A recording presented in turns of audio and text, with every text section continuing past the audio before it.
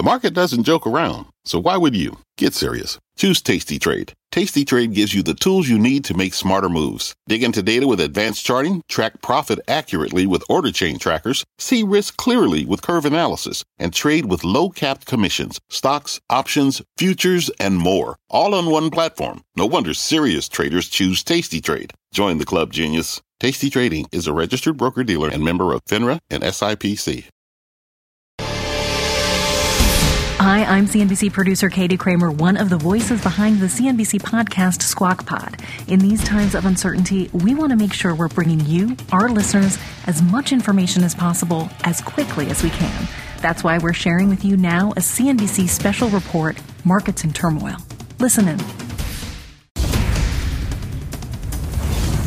Good evening. I'm Scott Wapner. On day 101 of the coronavirus crisis, the Dow surges almost 800 points as New York's governor says the nation's hotspot is flattening the curve. A nice rally on Wall Street. The major averages are up. Stocks soar. The Dow ending the day up almost 800 points. Because people are naturally optimistic right now in terms of the market, I just don't think they're really factoring in what we're going to see on the other side. Successful investor Mark Cuban says despite the run, there's still a lot to fear. I don't know what's going on in Chicago. It sounds terrible. New Orleans sounds terrible. Tonight, we're following the track of the virus and have new information on the curve so many investors are watching so closely. Find out what's really happening on Main Street. And for many American business owners, anger starts bubbling over. What they're demanding from banks and the government. This CNBC special report, Markets in Turmoil, starts right now. Here's Scott Wapner.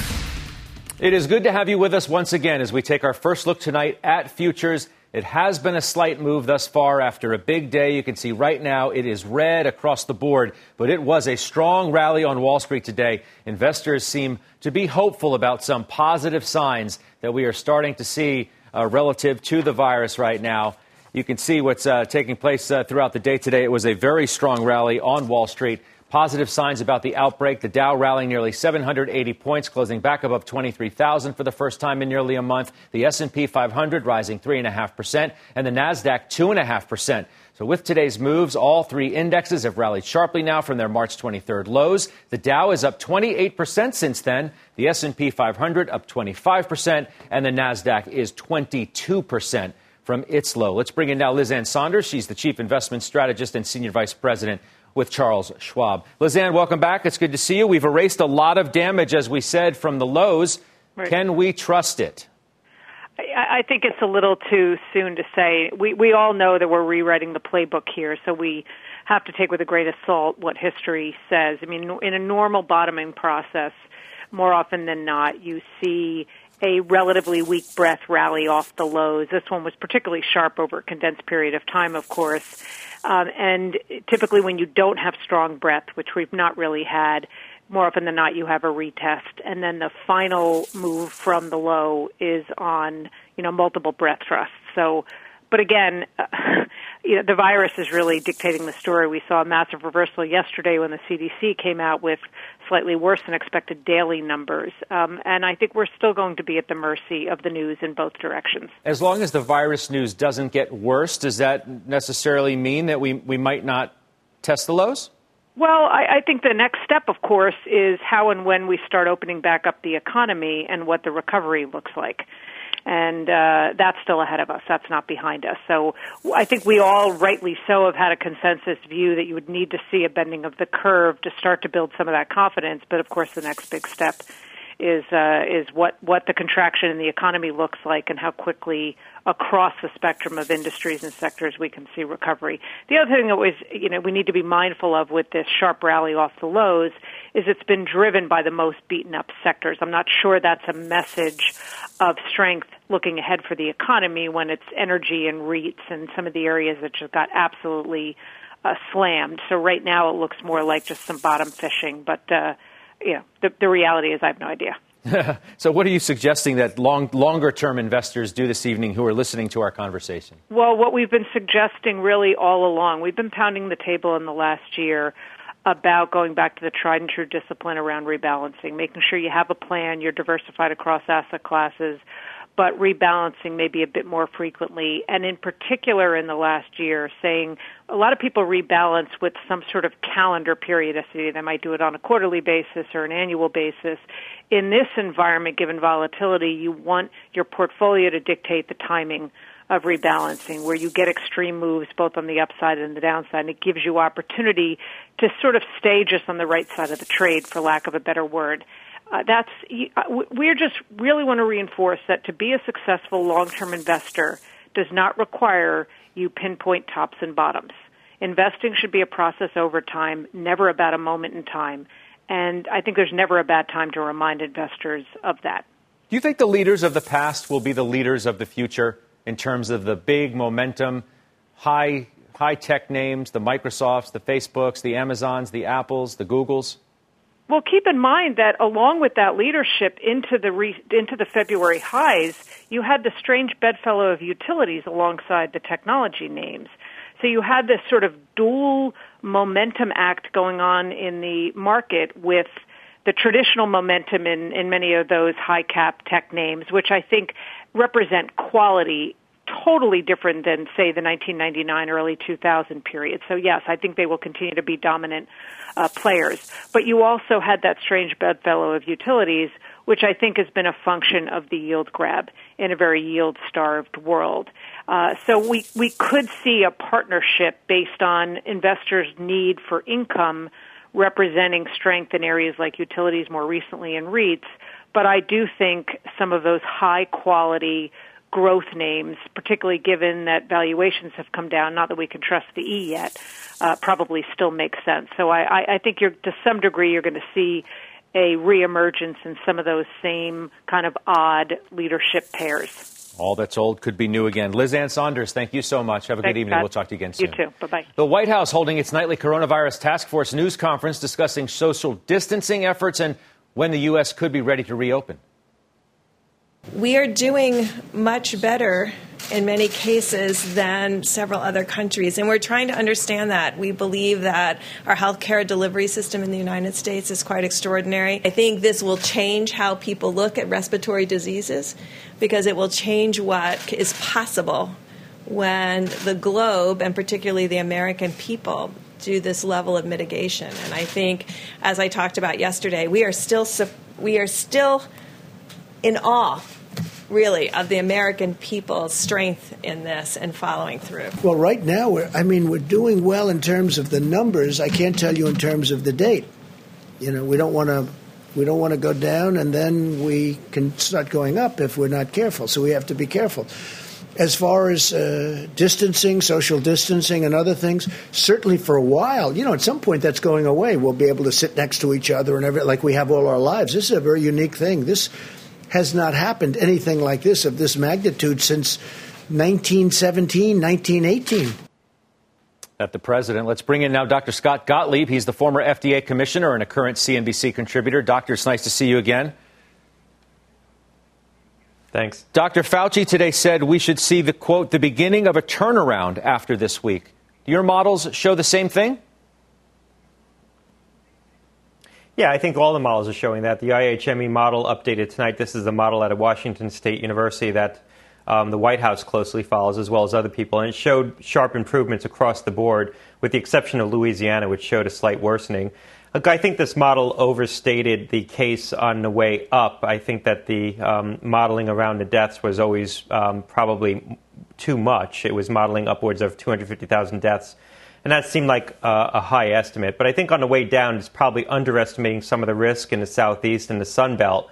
I think we could potentially see, as we've been saying on this show, bigger outbreaks in Florida, Louisiana, which the model is now showing, Georgia and Texas. But that said, that's not going to really affect the overall trend in the country. The overall trend in the country is that through April, we will get through this epidemic, and we'll be looking at trying to restart the country at some point in early May. And that's what we've been saying for a while. I think that's on target.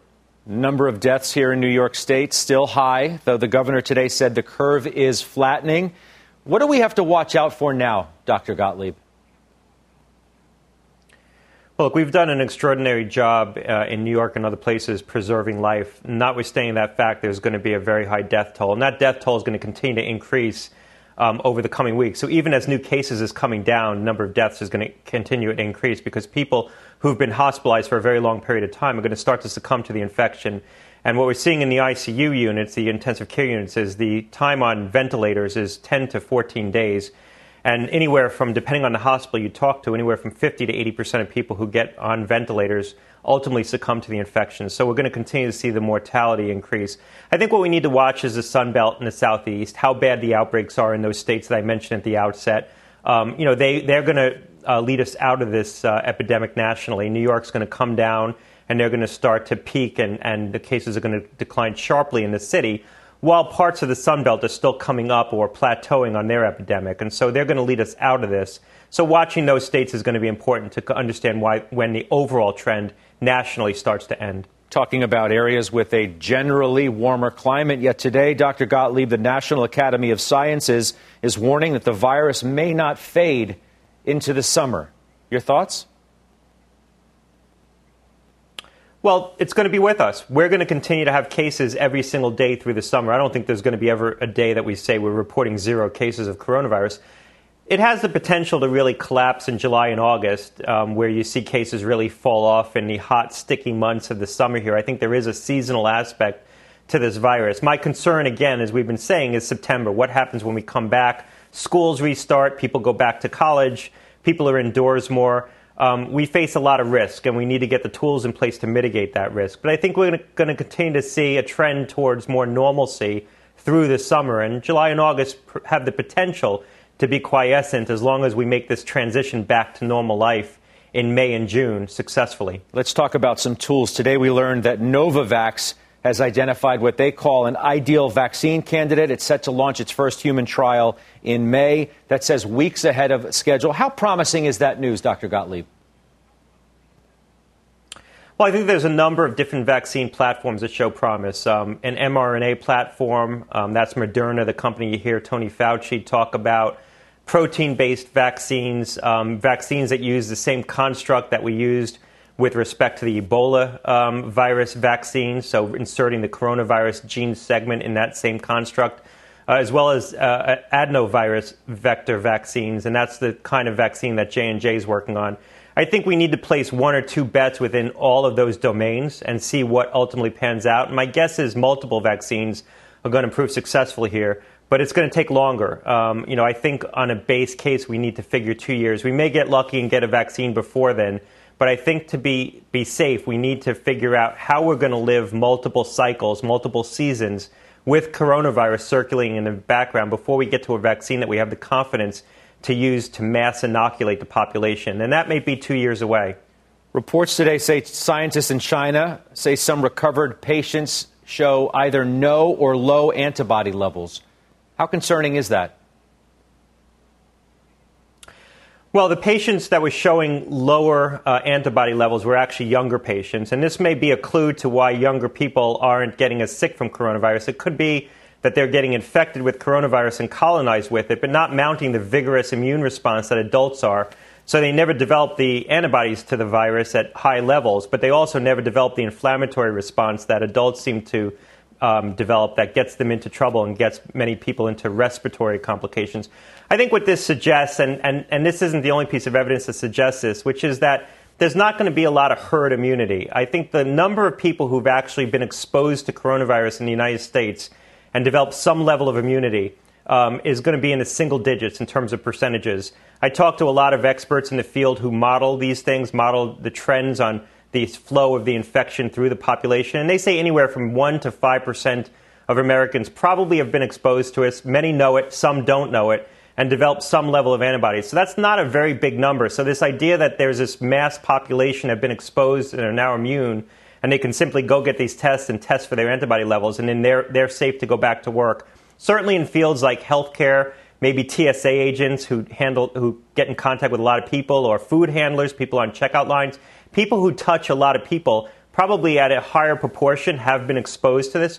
But for most Americans, most people, most workers, most office workers, the percentages is likely to be pretty low. Bit of a reality check there. Do me a favor, Dr. Gottlieb, stick with us.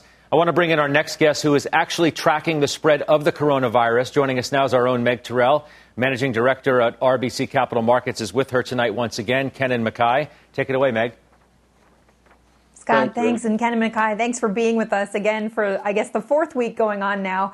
You were one of the earliest people to sort of turn your modeling from biotech stocks to the virus itself and trying to figure out exactly what the curve is going to look like. And now that we're in the fourth week of you talking with us about this, how is it looking? Yeah, thanks, Meg. So we definitely are slowing. This is something that we talked about a little bit last week.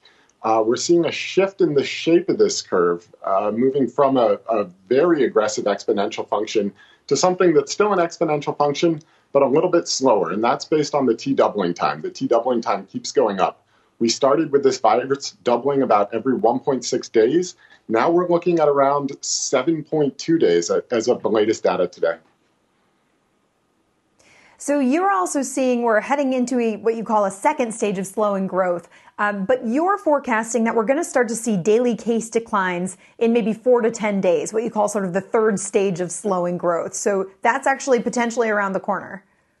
Yeah. Now, this is based on data that's coming out of China. That's some of the most mature data sets that are out there in terms of getting a handle on what this recovery could look like as these actually curves start to decline day over day in terms of the new cases. Thinking about that, we're actually modeling in our sort of base case scenario here, this function coming into play towards the end of this week, early next week, actually on Easter Sunday, on the 12th here. In our best case scenario, that could even happen a little bit sooner. But, again, certainly within sort of the next 10 days based on our modeling assumptions. How much do you think can be trusted in the numbers that we are seeing from China? There was a big report in the Wall Street Journal that's been circulated among epidemiologists. One prominent one sent it to me and said, you have to read this, saying essentially the numbers are looking too good coming out of Wuhan, that they are restarting things, but that the numbers of new infections may not be as low as we're actually hearing. What's your take on that? Yeah, tough to say. I haven't been able to do any sort of investigative journalism on that. But just comparing that data set to what we've seen out of some of the countries in Europe, for instance, the slowing that we've seen in Italy, which again had quite aggressive quarantines in place, we haven't seen anything, to your point, that's looked quite as good as China. But again, we don't know whether that's because they had that much more aggressive of a quarantine or whether that's because maybe we can't trust that data. Looking at your model, we've showed sort of the best case scenario, the base case scenario. What it looks like it's been tracking to essentially is sort of along the base case. But are we bending the curve to really get to that best case scenario where you're actually starting to see that flattening come about, as you said, by Easter? Yeah. I think potentially we could start to see some sustained day-over-day declines around Easter. But it's tough to say. This is something we're continually updating based on the most recent data. And as we saw today and yesterday, that data can be very lumpy. Yesterday, obviously, much higher case counts than anyone had expected. Today, it made it look like maybe yesterday had some pull-through from today's numbers. So, tough to say. What I'm looking for are those day-over-day declines. Again, we're modeling that beginning around the 12th. And again, that all just comes from time since quarantine. All right, Kenan, thank you for joining us. We'll all be looking for that on Easter Sunday, and we'll talk to you again soon, I'm sure. Scott, sending it back to you. All right, appreciate from you both, Meg and Kenan Mackay. Dr. Gottlieb, I'll come back to you for one final question, and it is a question that Meg asked Mr. Mackay. Do you yourself trust the numbers coming out of China tonight? Well, I've never trusted the numbers coming out of China, but, part of the China challenge was that they had trouble keeping up with the new cases. We've had trouble keeping up with the new cases. We're underreporting our cases here dramatically in the United States and probably underreporting some of the deaths as well. China did the same. How much of that was deliberate on the part of China and how much of that was the product of just poor reporting and the fact that this was an epidemic that they just simply couldn't keep up with? I'm not sure. I do believe the numbers have come down in China, but remember, and I'll close here, China hasn't really come back. Their manufacturing sector has reopened, but the consumer has not come back. In Singapore and Hong Kong, schools have restarted. Consumers are going out at night. In China, people go to work and then they come home. Schools have not reopened. So China has not fully reopened.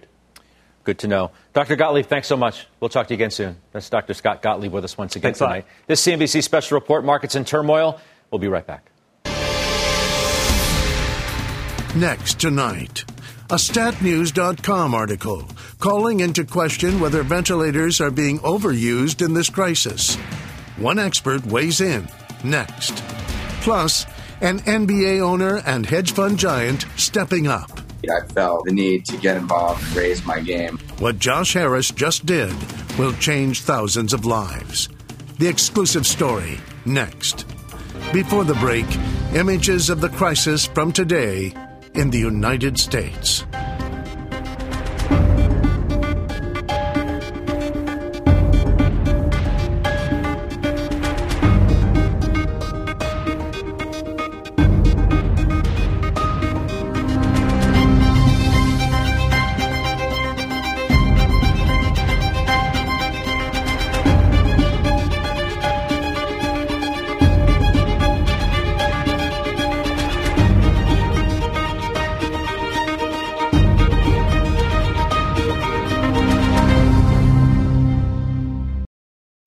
What's on the horizon for financial markets?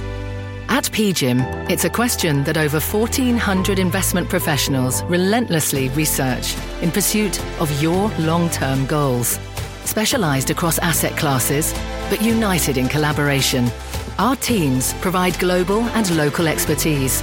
Our investments shape tomorrow, today. Pursue your tomorrow with PGIM, a leading global asset manager.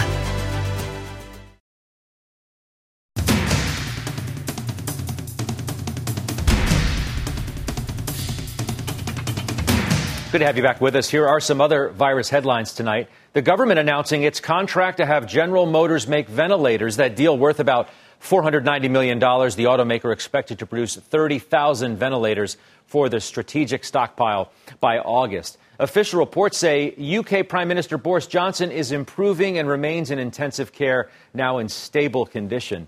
The theaters will remain dark through June the 7th. 3M is speeding up delivery of special protective suits from overseas to the U.S. Seema Modi has more. DuPont is partnering with FedEx to speed up the delivery of its Tyvek suits, seen as critical in safeguarding medical workers and first responders. 450,000 protective garments were airlifted from DuPont's manufacturing facility in Vietnam, arriving this morning in Texas. DuPont's head of safety business, John Richard, tells CNBC airlifting the garments versus sending them by sea shortens the company's supply chain from 90 to 10 days. The suits will be distributed by FEMA to some of the country's hardest hit areas. The Department of Health and Human Services anticipates receiving 2.25 million more Tyvek suits in the next 5 weeks. Scott, back to you.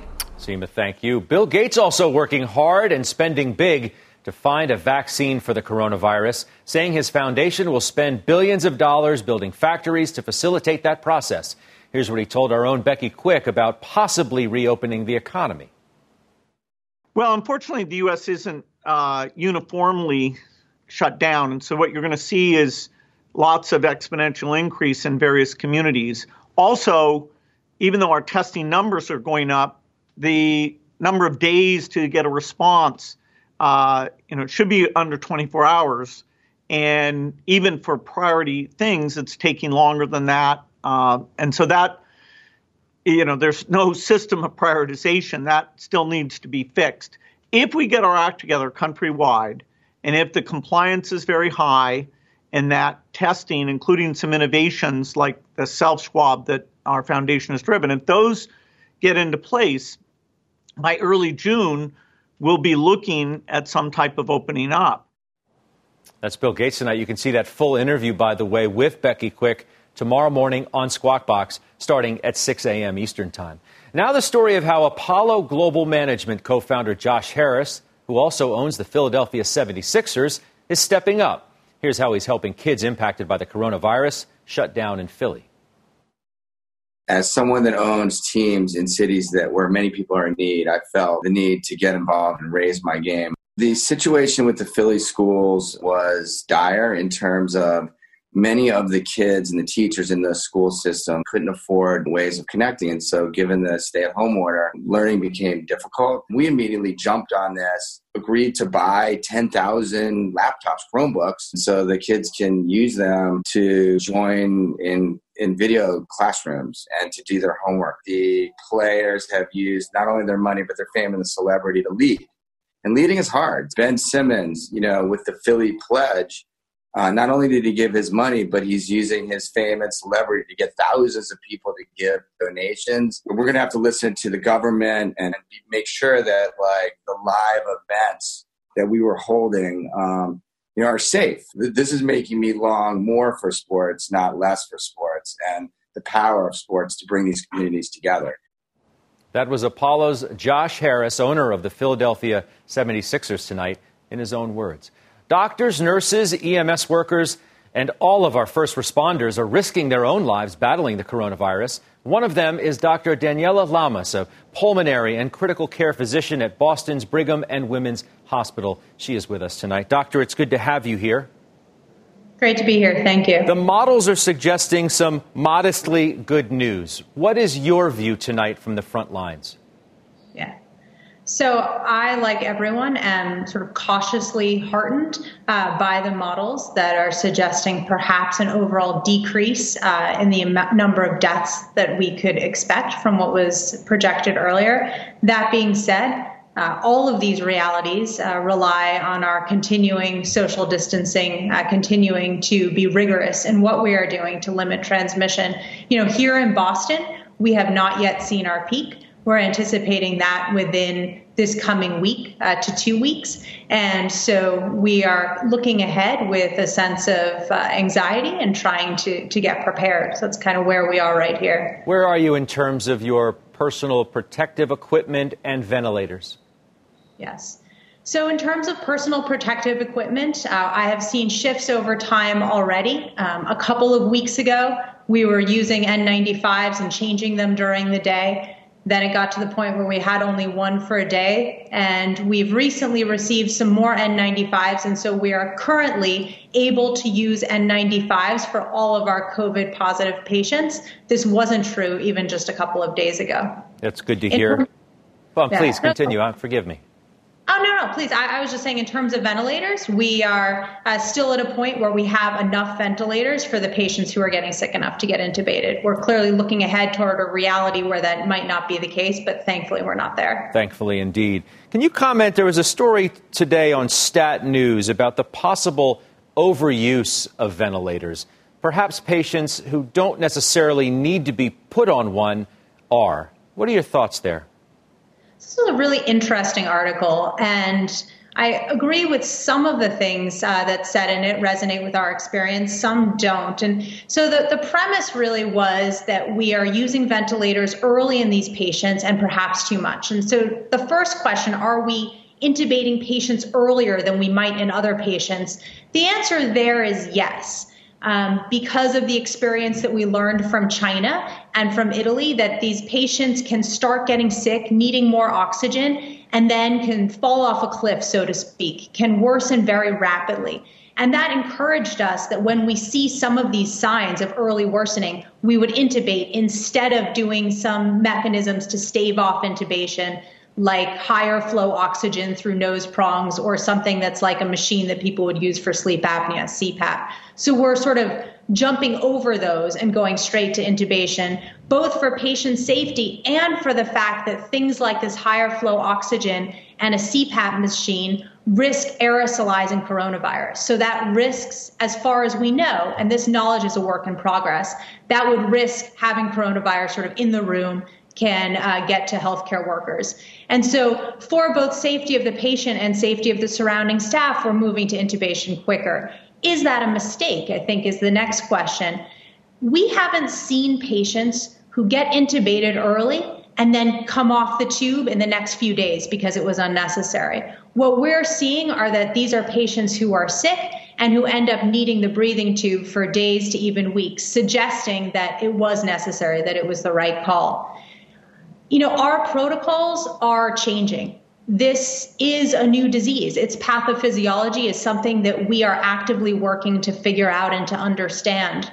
We're doing things differently than we've done for some patients. Patients who are even awake to stave off intubation, we often have them flip onto their stomachs to lie there instead of their backs, because in many lung diseases, but it seems like in this disease particularly, that helps redistribute blood flow to get a patient more oxygen. So there are things we are doing to stave off intubation. We are still intubating early. That is a work in progress, but I haven't seen patients for whom it seems like that early intubation was unnecessary. It's good to talk to you tonight. Grateful for all that you're doing, that of your colleagues, and send our regards to Dr. Faust as well. We'll talk to you again soon.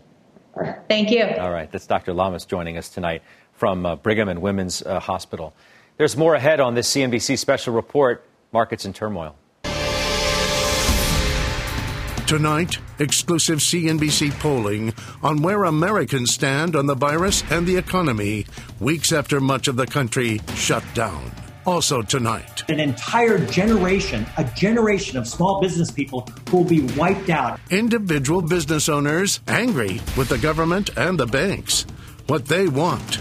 Coming up on this CNBC special report, Markets in Turmoil. This podcast is supported by FedEx. Dear small and medium businesses, no one wants happy customers more than you do. So you need a business partner just like you. Like FedEx, who understands your passion for serving your customers because they have the same commitment towards you. That's why FedEx offers you picture proof of delivery, packageless and paperless returns, as well as weekend home delivery to 98% of the U.S. on Saturday and 50% on Sunday. See the FedEx service guide for delivery information. What's more, FedEx Ground is faster to more locations than UPS Ground. Trust FedEx for timely deliveries. See what FedEx can do for your business. Absolutely, positively FedEx. The living room is where you make life's most beautiful memories. But your sofa shouldn't be the one remembering them. The new life-resistant, high-performance furniture collection from Ashley is designed to withstand all the spills, slip-ups, and muddy paws that come with the best parts of life.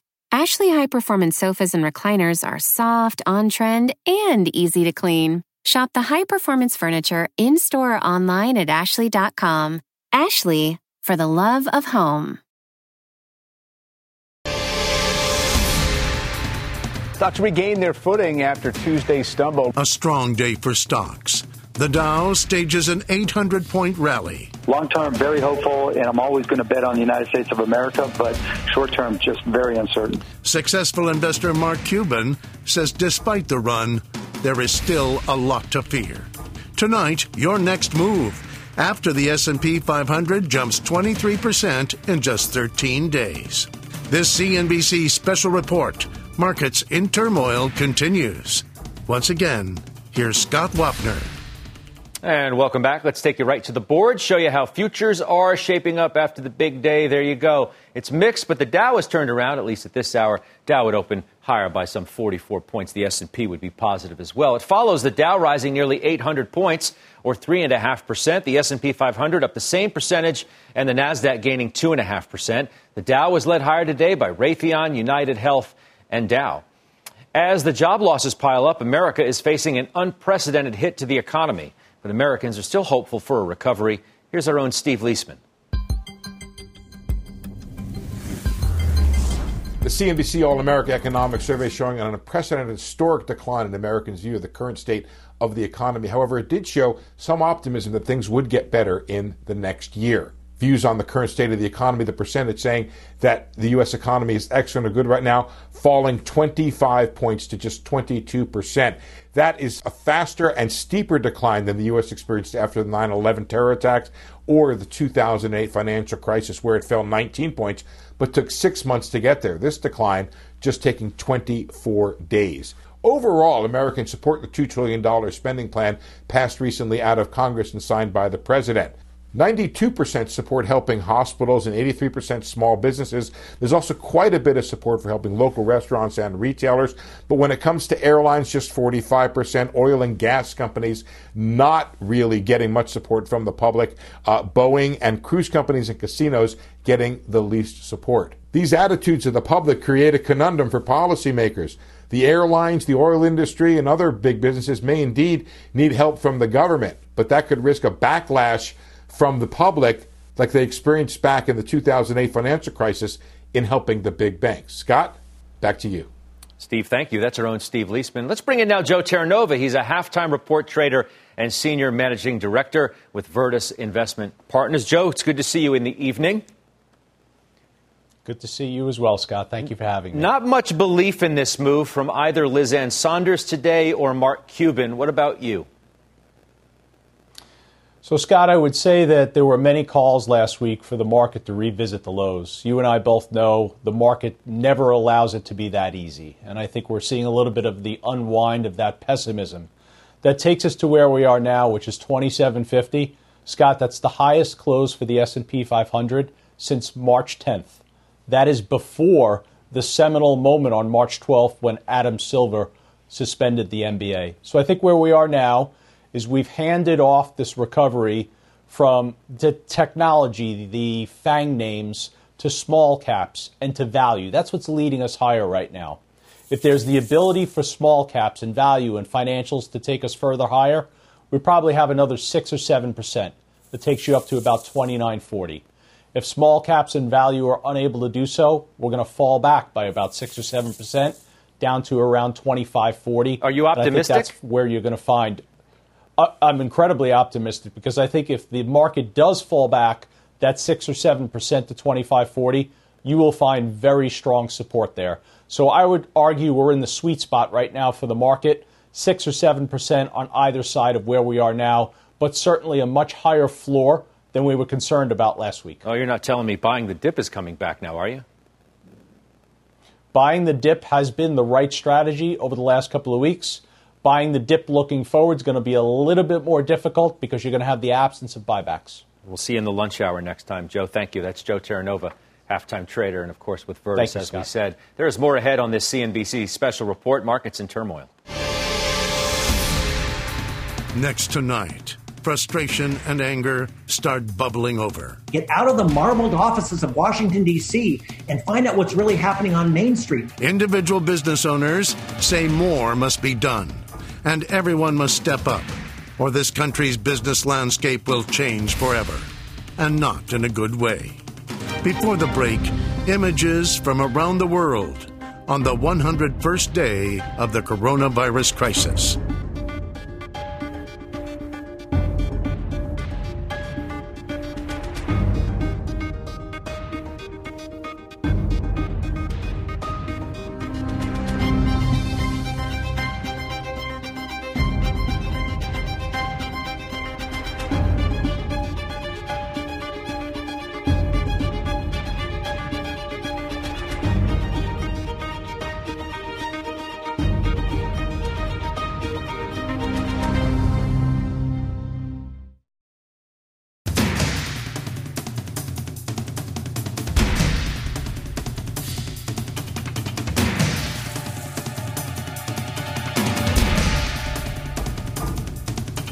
Welcome back. Many independent business owners are feeling frustration tonight over problems with the government loan program.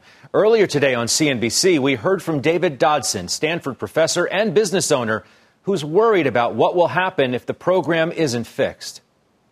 If these loans don't get through and don't get done correctly, we're looking at an entire generation, a generation of small business people who will be wiped out of their entire life's work. The federal government has said, oh, by the way, if you have anything extra left over, pay it to the real estate company. Now, why would you do that? Why would you pick the real estate industry and make that industry special? What about the person who is the landscaper who needs to be paid? What about the person who is the mechanic who's working on the trucks who needs to be paid? If you pay the mechanic, you have to pay the bank back. If you pay the real estate person, it's free. Get out of the marbled offices of Washington, D.C. and find out what's really happening on Main Street. That's what we need to do. Here's the irony of it.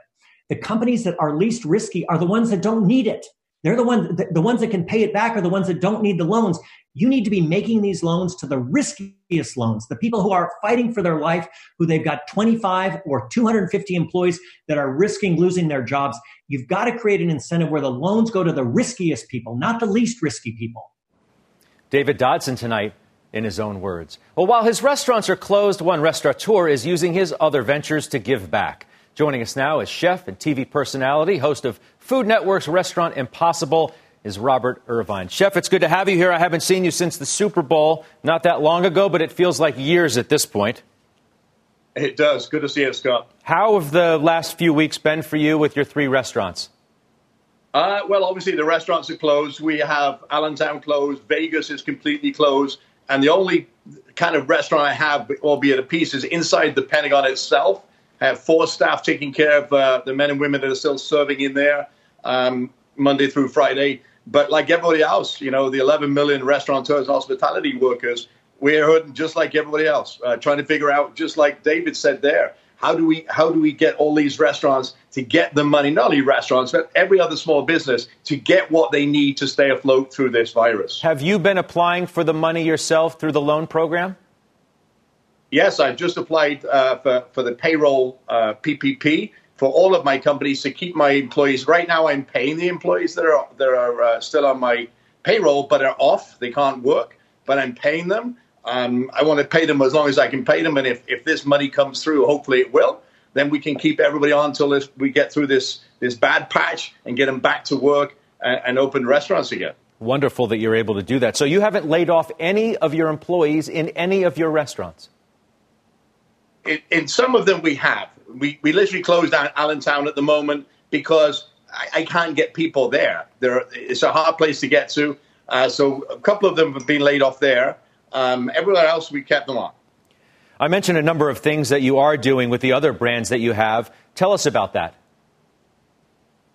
So we have Boardroom Spirits in Lansdale, Pennsylvania, my distillery. And it's kind of interesting because we got into this distillery business a couple of years ago thinking, food and drink, it goes well together. And here we are, we've stumbled our distillery, distiller, I should say. Tim has come up with this amazing recipe, if you like, for hand sanitizer, Mister, that is we're giving away to those folks in New Jersey, Delaware, and Pennsylvania. If you drive up to the distillery, we'll give you 4 to 6 ounces as many times as you want. And we're also supplying the National Guard, the firefighters, the police officers in all of those states to make sure that we can give them and do our part.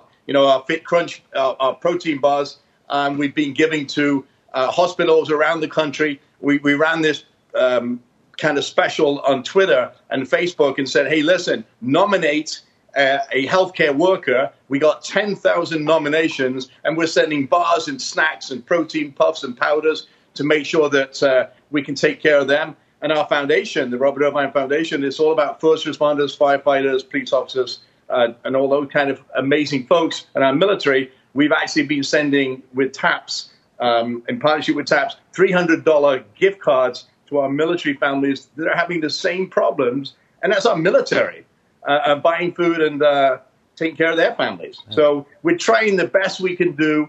My life is about saving restaurants. I'm just mind-boggled that when we come out of this, I want to help as many restaurants, not even about television, as many restaurants as we can to make sure they get back on track. It's so sad. I mean, this is an industry that I've been in all my life, and to watch the devastation that this virus has caused, not only in restaurants, across the board. And the more we can do in my companies, the more we can do in literally any business. I'll save any business. Me, Marcus Lemonis, Tom Colicchio, and Jose Andres. I think what a dream team to go in and start making some big changes. There you go. That would be a fearsome foursome.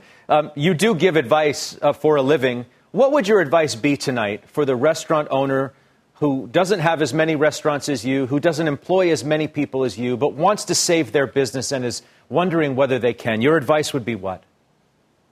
And it's interesting, Scott, I've actually been FaceTiming all the restaurants that I've been doing and giving advice all week for the show, funnily enough. I would say to all those small businesses out there, look at your menu, look at your cost, reduce your menu right now. Let's get through this program, put out a great product as quickly as possible, change the menu as frequently as possible to get through this. And then the hard work starts to get people back into the restaurants.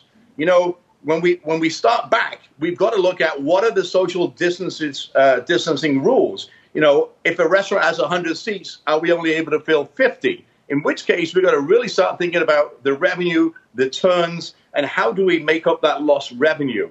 So we've got to look at staffing, food costs, labor costs more than ever, create menus, and create small giveaways that create that loyalty. We already love our restaurants that have, I don't know, loyalty programs, and a lot of people that come because they love the chefs and the business. Well, now's the time we've got to capitalize on that. Email, social media, pictures of food, you name it, get it out there.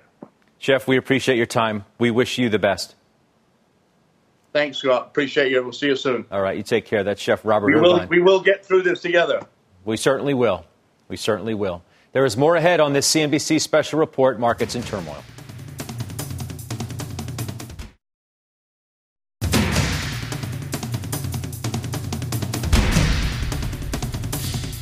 Welcome back on day 101 of the coronavirus pandemic. Here are the latest headlines tonight. President Trump says we have to be on the downslope of the virus before we can reopen the country, and he would heavily rely on health experts before making that decision. Minutes of last month's emergency Federal Reserve meeting show the central bank plans to keep interest rates near zero until the economy weathers the impact from the outbreak. And stocks rise more than 3%, the Dow gaining nearly 800 points. Let's give you a final look at futures as well after this big day. And they've been a little bit choppy in this early session. Volumes light. Of course, it is light trading and thin, but the Dow futures would open higher by 75. S&P and NASDAQ also in the green at this moment. You can go to CNBC.com for up-to-the-minute information on the markets and the coronavirus. We'll be back tomorrow at 5 a.m. with Worldwide Exchange. I'll see you again tomorrow evening at 7 p.m. for our continuing coverage of markets in turmoil. For all of us here at CNBC, I'm Scott Wapner. Please stay safe. Shark Tank is next.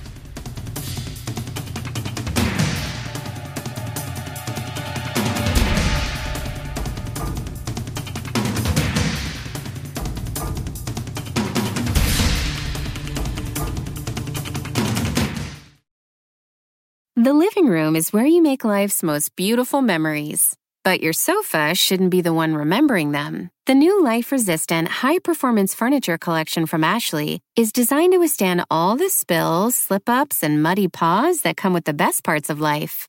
Ashley high-performance sofas and recliners are soft, on-trend, and easy to clean. Shop the high-performance furniture in-store or online at ashley.com. Ashley, for the love of home.